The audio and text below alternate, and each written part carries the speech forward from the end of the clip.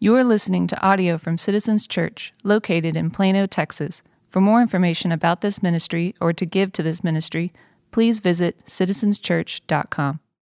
Good morning. Okay.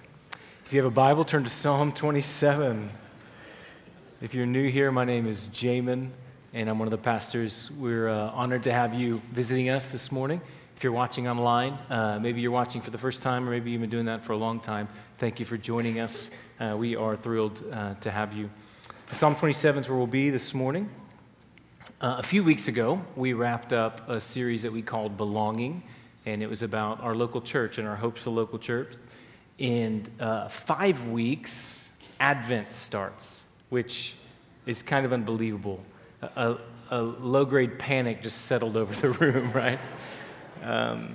But we're in between series right now, and one of the things that we want to do that Ty mentioned last week was we want to, when we're in between series, the series that we kind of want to always be going on here, at least for a little bit, is looking at the Psalms and considering what the Psalms teach us and learning, maybe some of us for the first time, or remembering, maybe others of us, how to talk to God. The Psalms are prayers and songs and poems. There's 150 of them.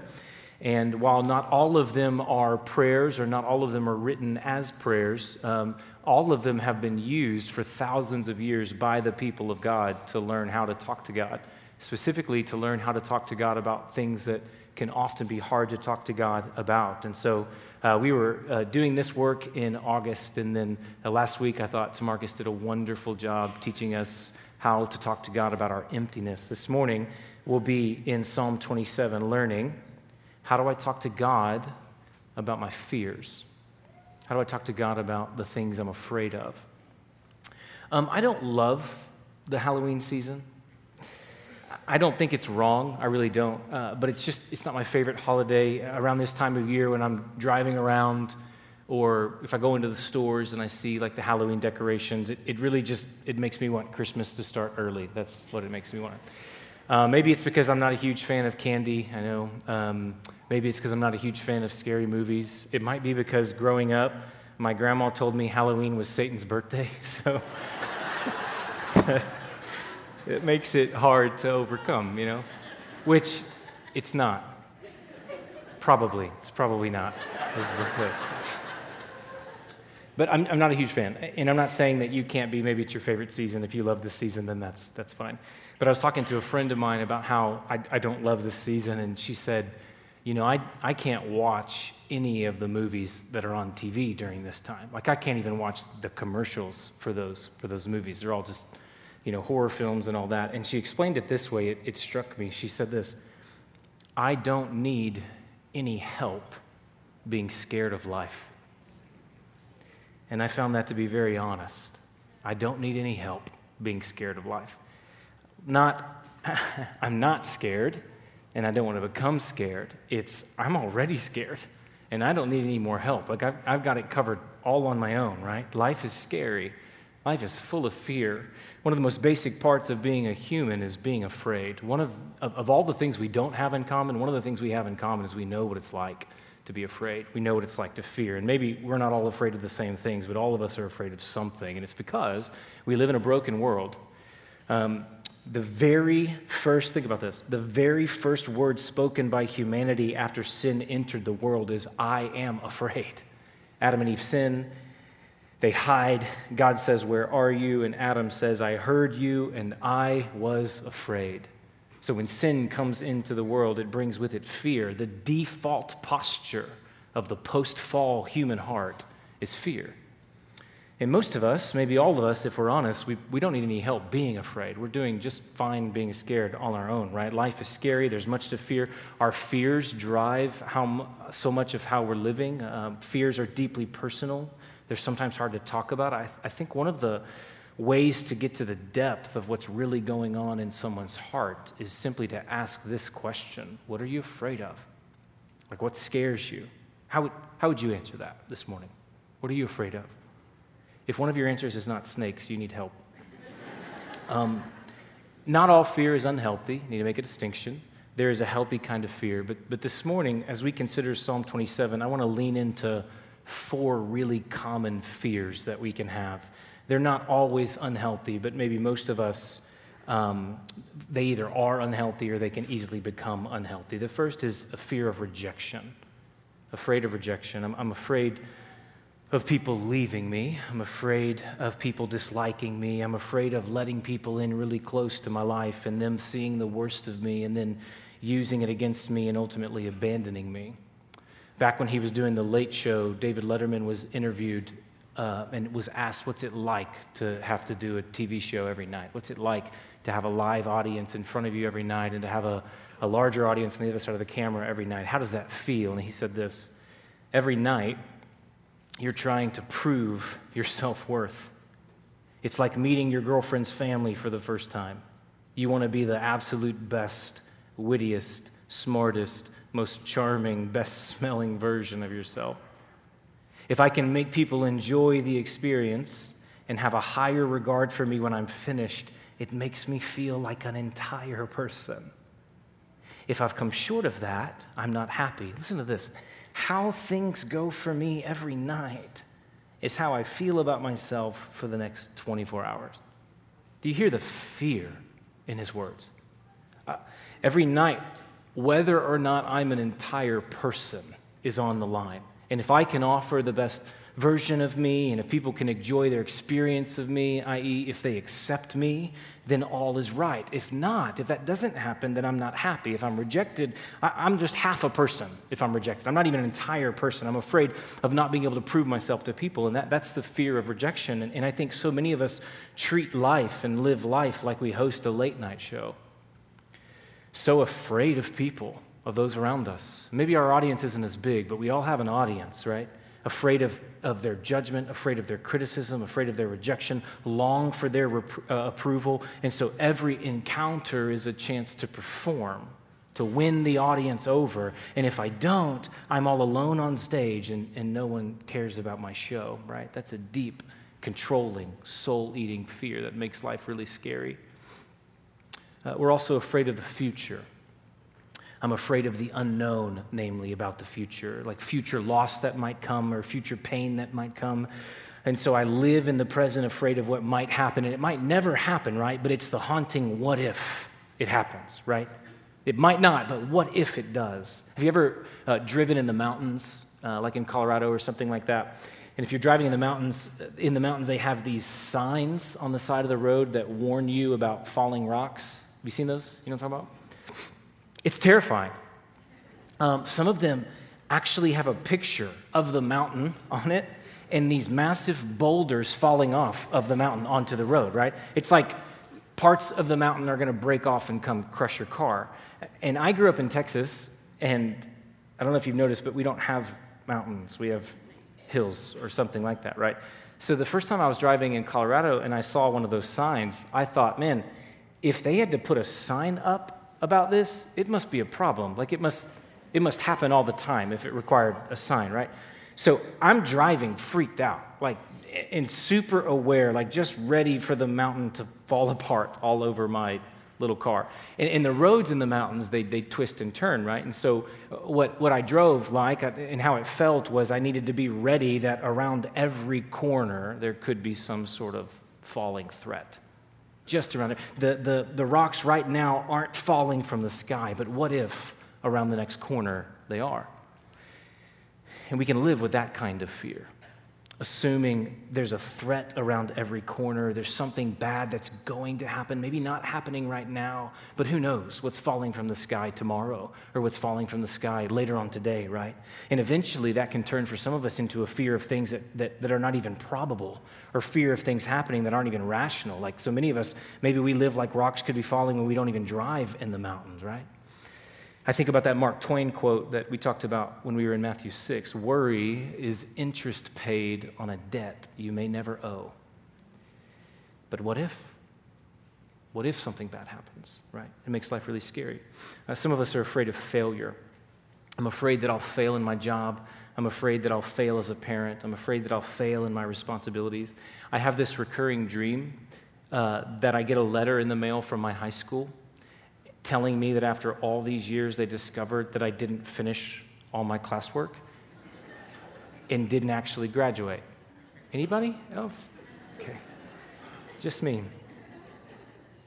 In that letter, they tell me this: if I can drive right now to the high school and take all of the tests I ever took and pass them, then I can keep my diploma. And so in the dream, I'm super anxious, right? Because there's no way I could I barely passed them then. There's no way I could pass those tests now, right? Not to mention, but since I graduated high school, they changed math, which I didn't know that was possible, but math changed. And so I shared that dream with a friend who happens to be a counselor, and they said, oh yeah, that's your fear of failure manifesting in a dream. And I said, oh, thanks, I didn't ask for that. I didn't ask you for that. But they were right. Think about this. This unexpected event that I'm unprepared for, and if I fail, it has huge consequences. And that's scary. Like, what if things out of my control lead to some sort of failure I can't prevent? And I think that's what the fear of failure is for so many of us. It's not simply, what if I don't succeed? It's, what if I can't succeed? And what if I can't succeed because of something I can't control in my job, in my home, in my relationships, in the church? It makes life really scary. I think many of us are afraid of death. You know that you're mortal. We know that we don't live forever, and that's scary. Now, like I said, not all fear is bad. Some fear is healthy. The fear that makes you move out of the way of an oncoming car is good, right? Your life is precious. It's worth protecting. The care you take of your body physically or emotionally or mentally, that's good because your life matters, right? The fear that maybe makes you protect someone else if they are in danger, that's good. But there's also a side of that where I'm so scared of death that I stop living. Or at least where the shadow of death darkens every part of my life so that every threat is to be avoided and everything I feel in my body that may be wrong might be terminally wrong. And every decision that I make is weighing the risk of, could this hurt me? And so what happens is self-protection becomes the highest good and greatest importance in my life, to the point where I really stop living life, and it makes life really scary. What are you afraid of? Rejection, failure, the future, death. You can put me down for all of them. I don't need any help being scared of life, and yet I see, and hopefully you see, how these fears rob us of so much of life, and how these fears have a way of stunting life and inhibiting life. And here's what's true. God wants more for me than a life ruled by or filled with fear. And God wants more for you than a life ruled by or filled with fear. And so if that's true, what can we do? One of the things that we can do is talk to God about it. To pray, to have honest conversation with God about what scares us, about what we're afraid of. Psalm 27 is written by David. He's a man who knew fear. You heard in the prayer, as Jill read, things like, an army encamps against me. Enemies assail me to eat up my flesh, right? His life is filled with threats, with really scary things, not perceived, but very real, dangerous, soul-crushing threats. And so in Psalm 27, he bows his head and he closes his eyes and he writes a prayer and talks to God about his fear. And in this psalm, we're invited to do the same. Look at verses 1-3 with me. The Lord is my light and my salvation. Whom shall I fear? The Lord is the stronghold of my life. Of whom shall I be afraid? When evildoers assail me to eat up my flesh, my adversaries and my foes, it is they who stumble and fall. Though an army encamp against me, my heart shall not fear. Though war arise against me, yet I will be confident. The first thing David does in talking to God about his fears is he tells God who God is to him. He does not start with his fears, he starts with God. There's a lot of confident statements he makes that can feel really distant from some of us, right? He says, whom shall I fear? He says, my heart shall not fear. Remember the confidence, we'll come back to it. But it's all a response to what he says about God. He uses three metaphors to talk about God. The Lord is my light, the Lord is my salvation, and the Lord is the stronghold of my life. These are all metaphors of protection. When life is dark, the Lord is my light. When I'm in trouble, the Lord is my salvation or my deliverer. He says God is a stronghold. It means God is a safe place for me. Proverbs 18 uses the same word and says, the name of the Lord is a strong tower. The righteous run into it and are safe. So he says this, he's talking to God about his fears, and he starts not with his fears, but who God is, and says he's my light and my deliverer and my safe place. You see what he's doing? There are threats facing me. There are things to be afraid of, but that does not mean that God is gone, he says. It does not mean that God has left me. Why this is so important is that in the face of our fears, I think we so often assume God's absence. Whether it's the fear of rejection or failure or future or death or anything else, it's easy to believe about God when we're afraid that he is not there, or believe about him things that are not true. It's so easy to believe that things are going poorly when there are real threats and real scary things. It's easy to assume that God must not be around or God must not care, and David fights against that.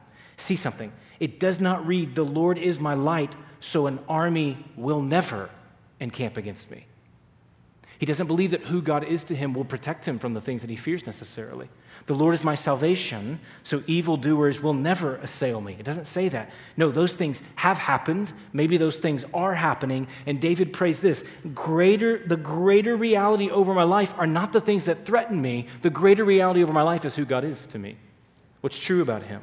That's what matters most. He makes the same point in verses 11 and 12 when he says, "Teach me your way, lead me on a level path. False witnesses have risen against me." All of that is David asking God to teach him and reveal to him what is true. He does not want his enemies. He does not want his fear to be the loudest voice in his life. He wants his light and his salvation and his safe place to lead him and speak to him. The natural impulse for so many of us when we are afraid is not just to retreat from the thing that is scary, but to also retreat from God, to try to face our fears, assuming a godless existence or a godless world, or even just to forget him or believe that he forgot us. And I wonder what it would sound like for you to fight against that, for you to talk to God about your fears. And instead of starting with the things that you're afraid of, you start with who God is to you. Jesus, you're my Savior. Jesus, you're my light. In and through you, I believe and I see clearly, and I can make sense of things even when life is dark. Even in your fear, tell God who he is to you. Okay, verse 4 through 6.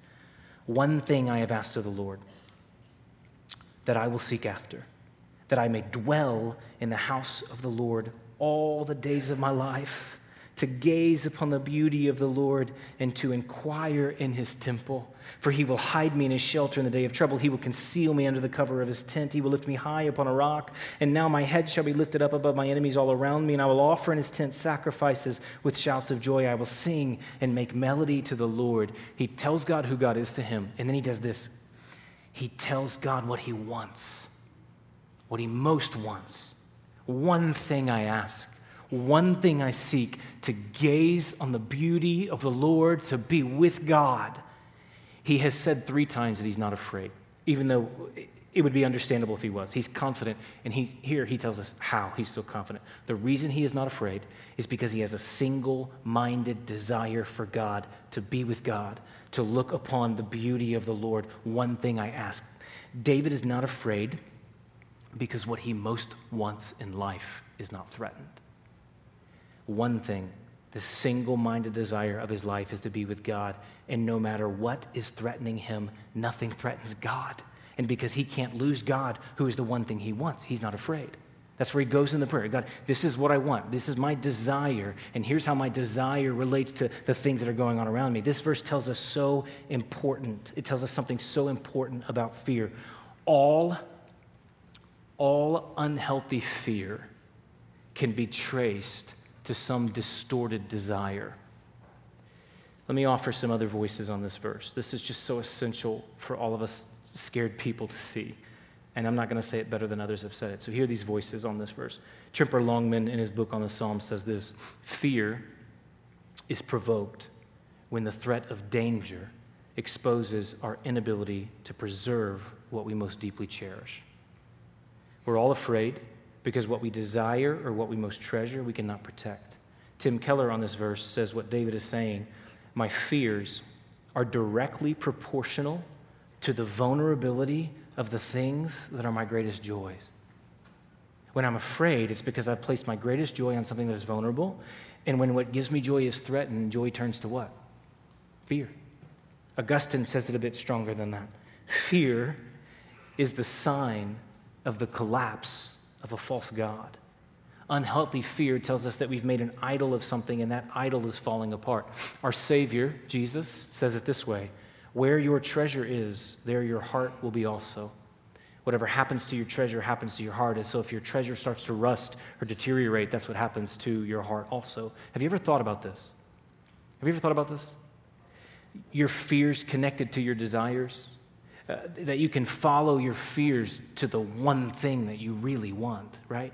It's why the Bible over and again commands us to not be afraid, not because it's unrealistic about the scary things in life, but because God wants us to place our ultimate love and loyalty on Him, to seek Him as the one thing we desire, because there has never been, is not, and will never be a day where we have to be afraid of what might happen to God.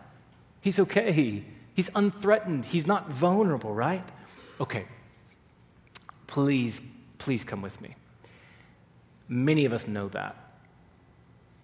Many of us have heard that, but we have a problem. Fear works. Works. For so many of us, it works.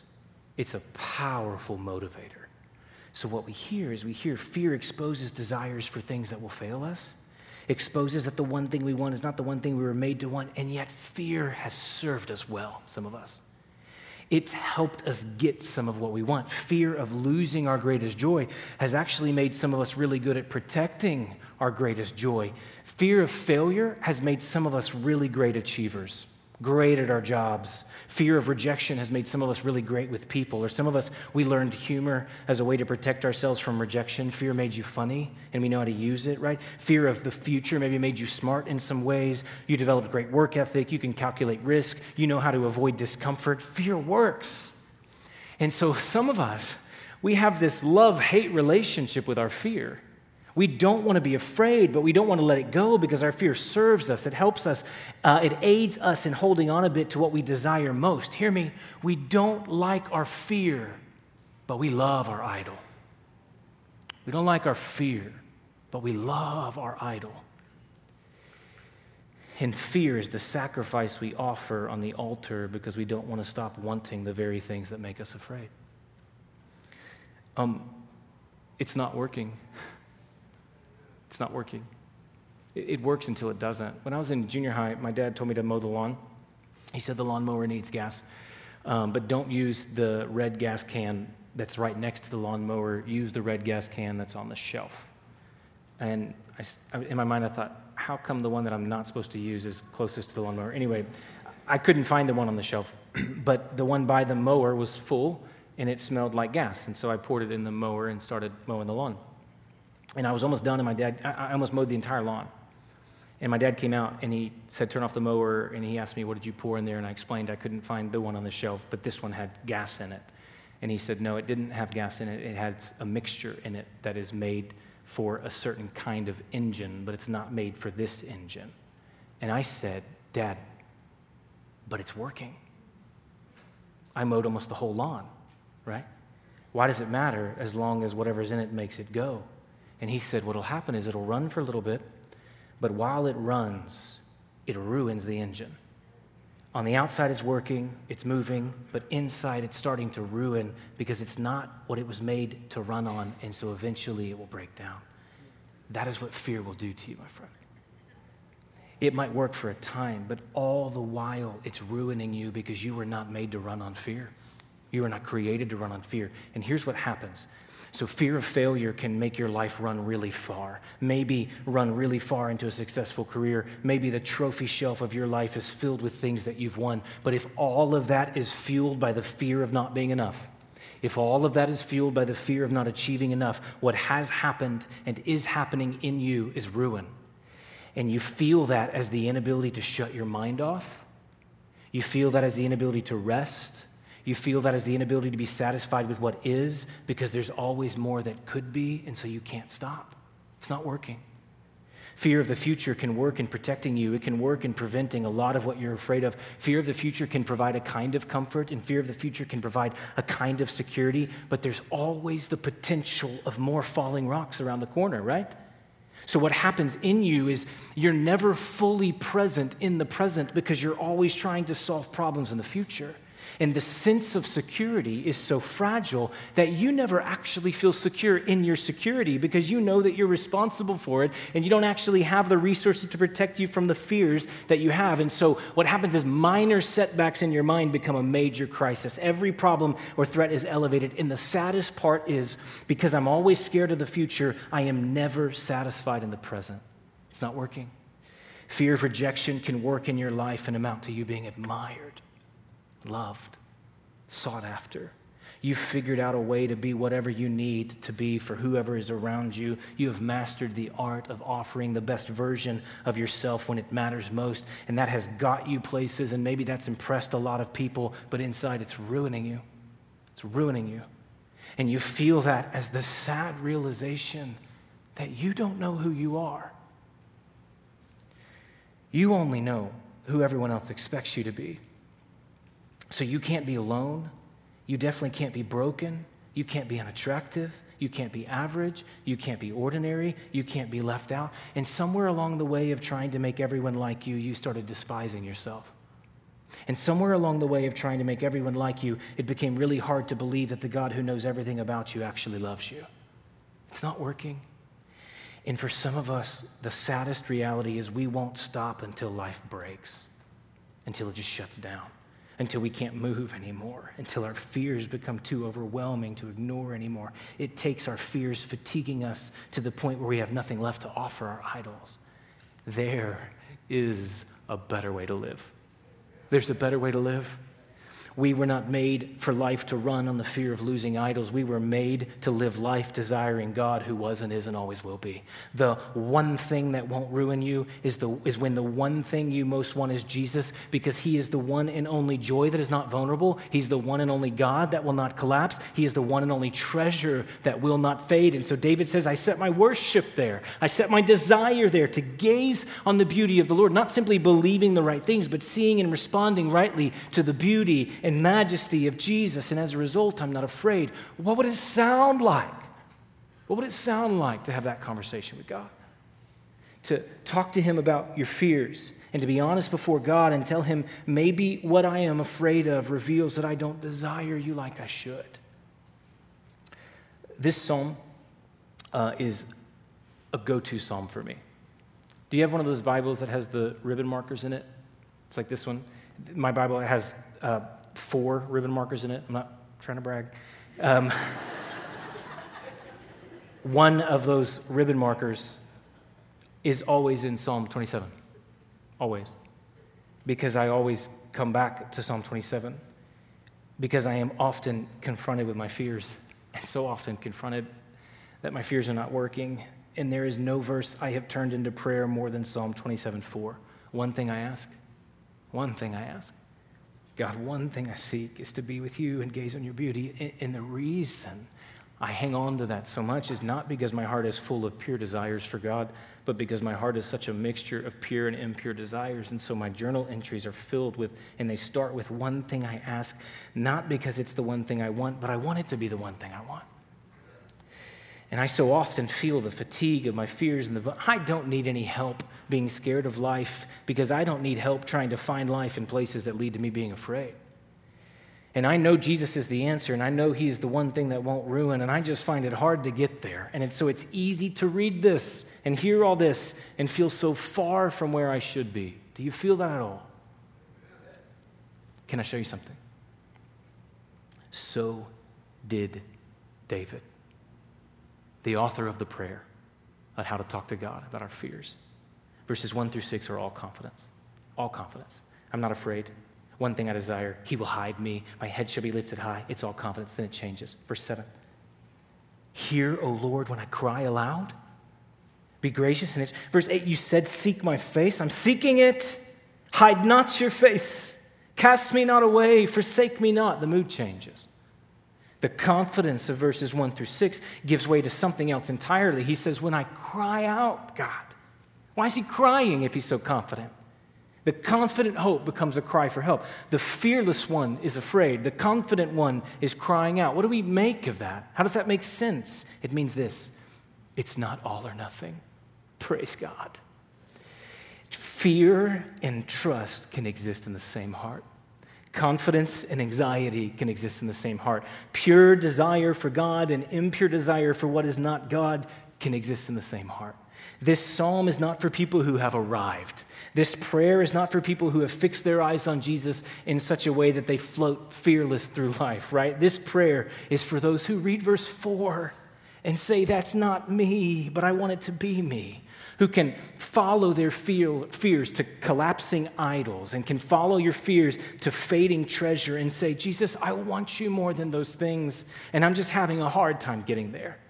And it probably means, friend, having to have this conversation with God often. It probably means making the ribbon marker in your Bible stay perpetually in Psalm 27. It probably means receiving grace to fight against fears and knowing that this fight is a long one, and this prayer offers help. It invites us to be honest that our fears are tied to our desires and our idols, but it helps us turn our eyes to Jesus, help us seek him as the one thing we want. Here's one way it does that, and we'll be done. Look what David does in verse 10. It's short and subtle and easy to miss, but it's so beautiful. In verse 10, he turns what if into even if. For my father and mother have forsaken me, but the Lord will take me in. Right after this crisis of confidence, right? He's crying out to God, forsake me not, cast me not, for my father and mother have forsaken me, but the Lord will take me in. There is no biblical evidence that David's mom and dad forsook him. We know David, we know his parents, we know the story. That didn't happen. So what most scholars say is happening is that he's speaking hypothetically. He has real enemies that want to hurt him, but that's what your enemies are supposed to do, right? That's their job. That's not surprising. Enemies are supposed to attack, but parents are not. Moms and dads are not. Father and mother are supposed to protect. Father and mother are supposed to support and accept. So when he says, my father and mother have forsaken me, that's even worse than his enemies attacking him. He is envisioning the worst possible scenario and then stating in that worst possible scenario what will still be true. The Lord will take me in. The Lord will take me in. Enemies are around me. That's hard, but what's even worse is if my own parents reject me, but even if that happens, God will take me in. So don't miss this. His heart is a mixture like mine and maybe like yours. And one of the ways he fights against his fears and fights for faith and fights for single-minded desire for God is he turns the what if of his fears into even if statements of faith. Not what if my enemies attack, even if my parents reject me, even if it's worse than it is right now, God will take me in. What would that sound like? What would that sound like? To name fears and then take the what if of your fears and turn them into even if statements of faith. God, I'm afraid of rejection. What if I'm alone?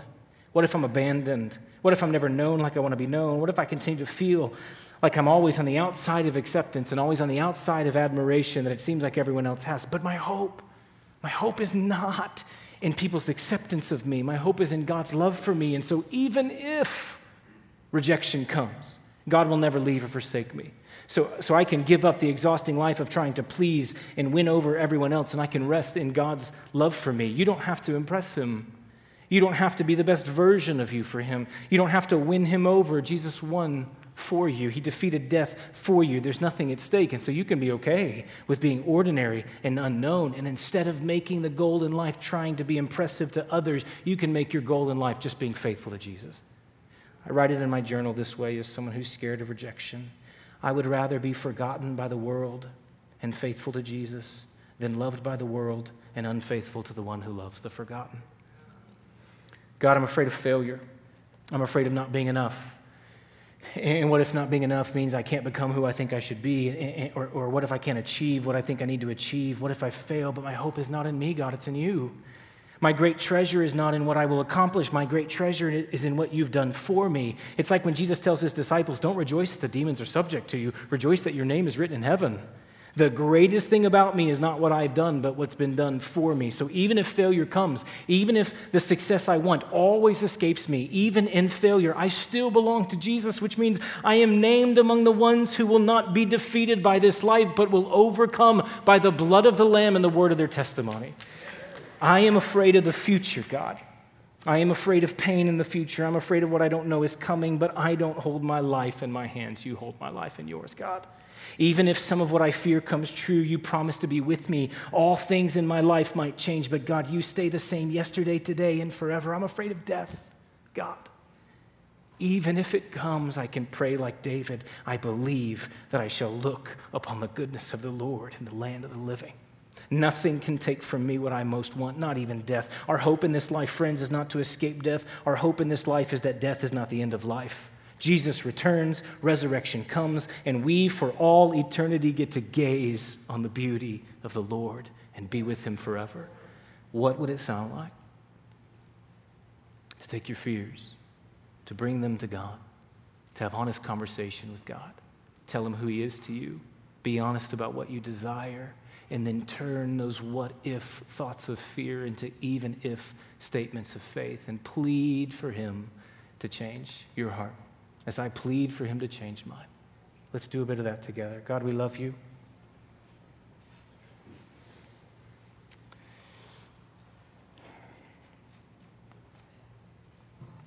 Once again, God, the messenger feels far from the message. I thank you for grace. I thank you that it's not all or nothing. I thank you that pure love for you and impure desires for things that are not you can exist in the same heart. It's just a different take on fear with you, God. What's easy to think is if we just push the things we're afraid of out of our mind, or maybe it's like the things I'm afraid of, they're not likely to happen, and so I just don't need to think about them. And what you lead us into doing is saying not what if, but even if. Even if it happens. So I pray, God, that we would do this work. I pray, God, that we would take serious the invitation of the book of Psalms and take serious the invitation of Psalm 27 to be a people who can talk to you about our fears, to be a people who don't want to be ruled by them or fueled by them or to live completely paralyzed by them, God, but can lay them at your feet. One thing I ask, God, one thing I seek, to be with you, to gaze on the beauty of the Lord. It's not true. Would you make it true? Would you make it true, God? That we might live with confidence, that we might be the embodiment of verse 14. Wait for the Lord. Be strong and let your heart take courage. Wait for the Lord. We're waiting for you, Jesus. We're waiting for you. Make us courageous. Make us strong. Make us fearless. Help us. Amen.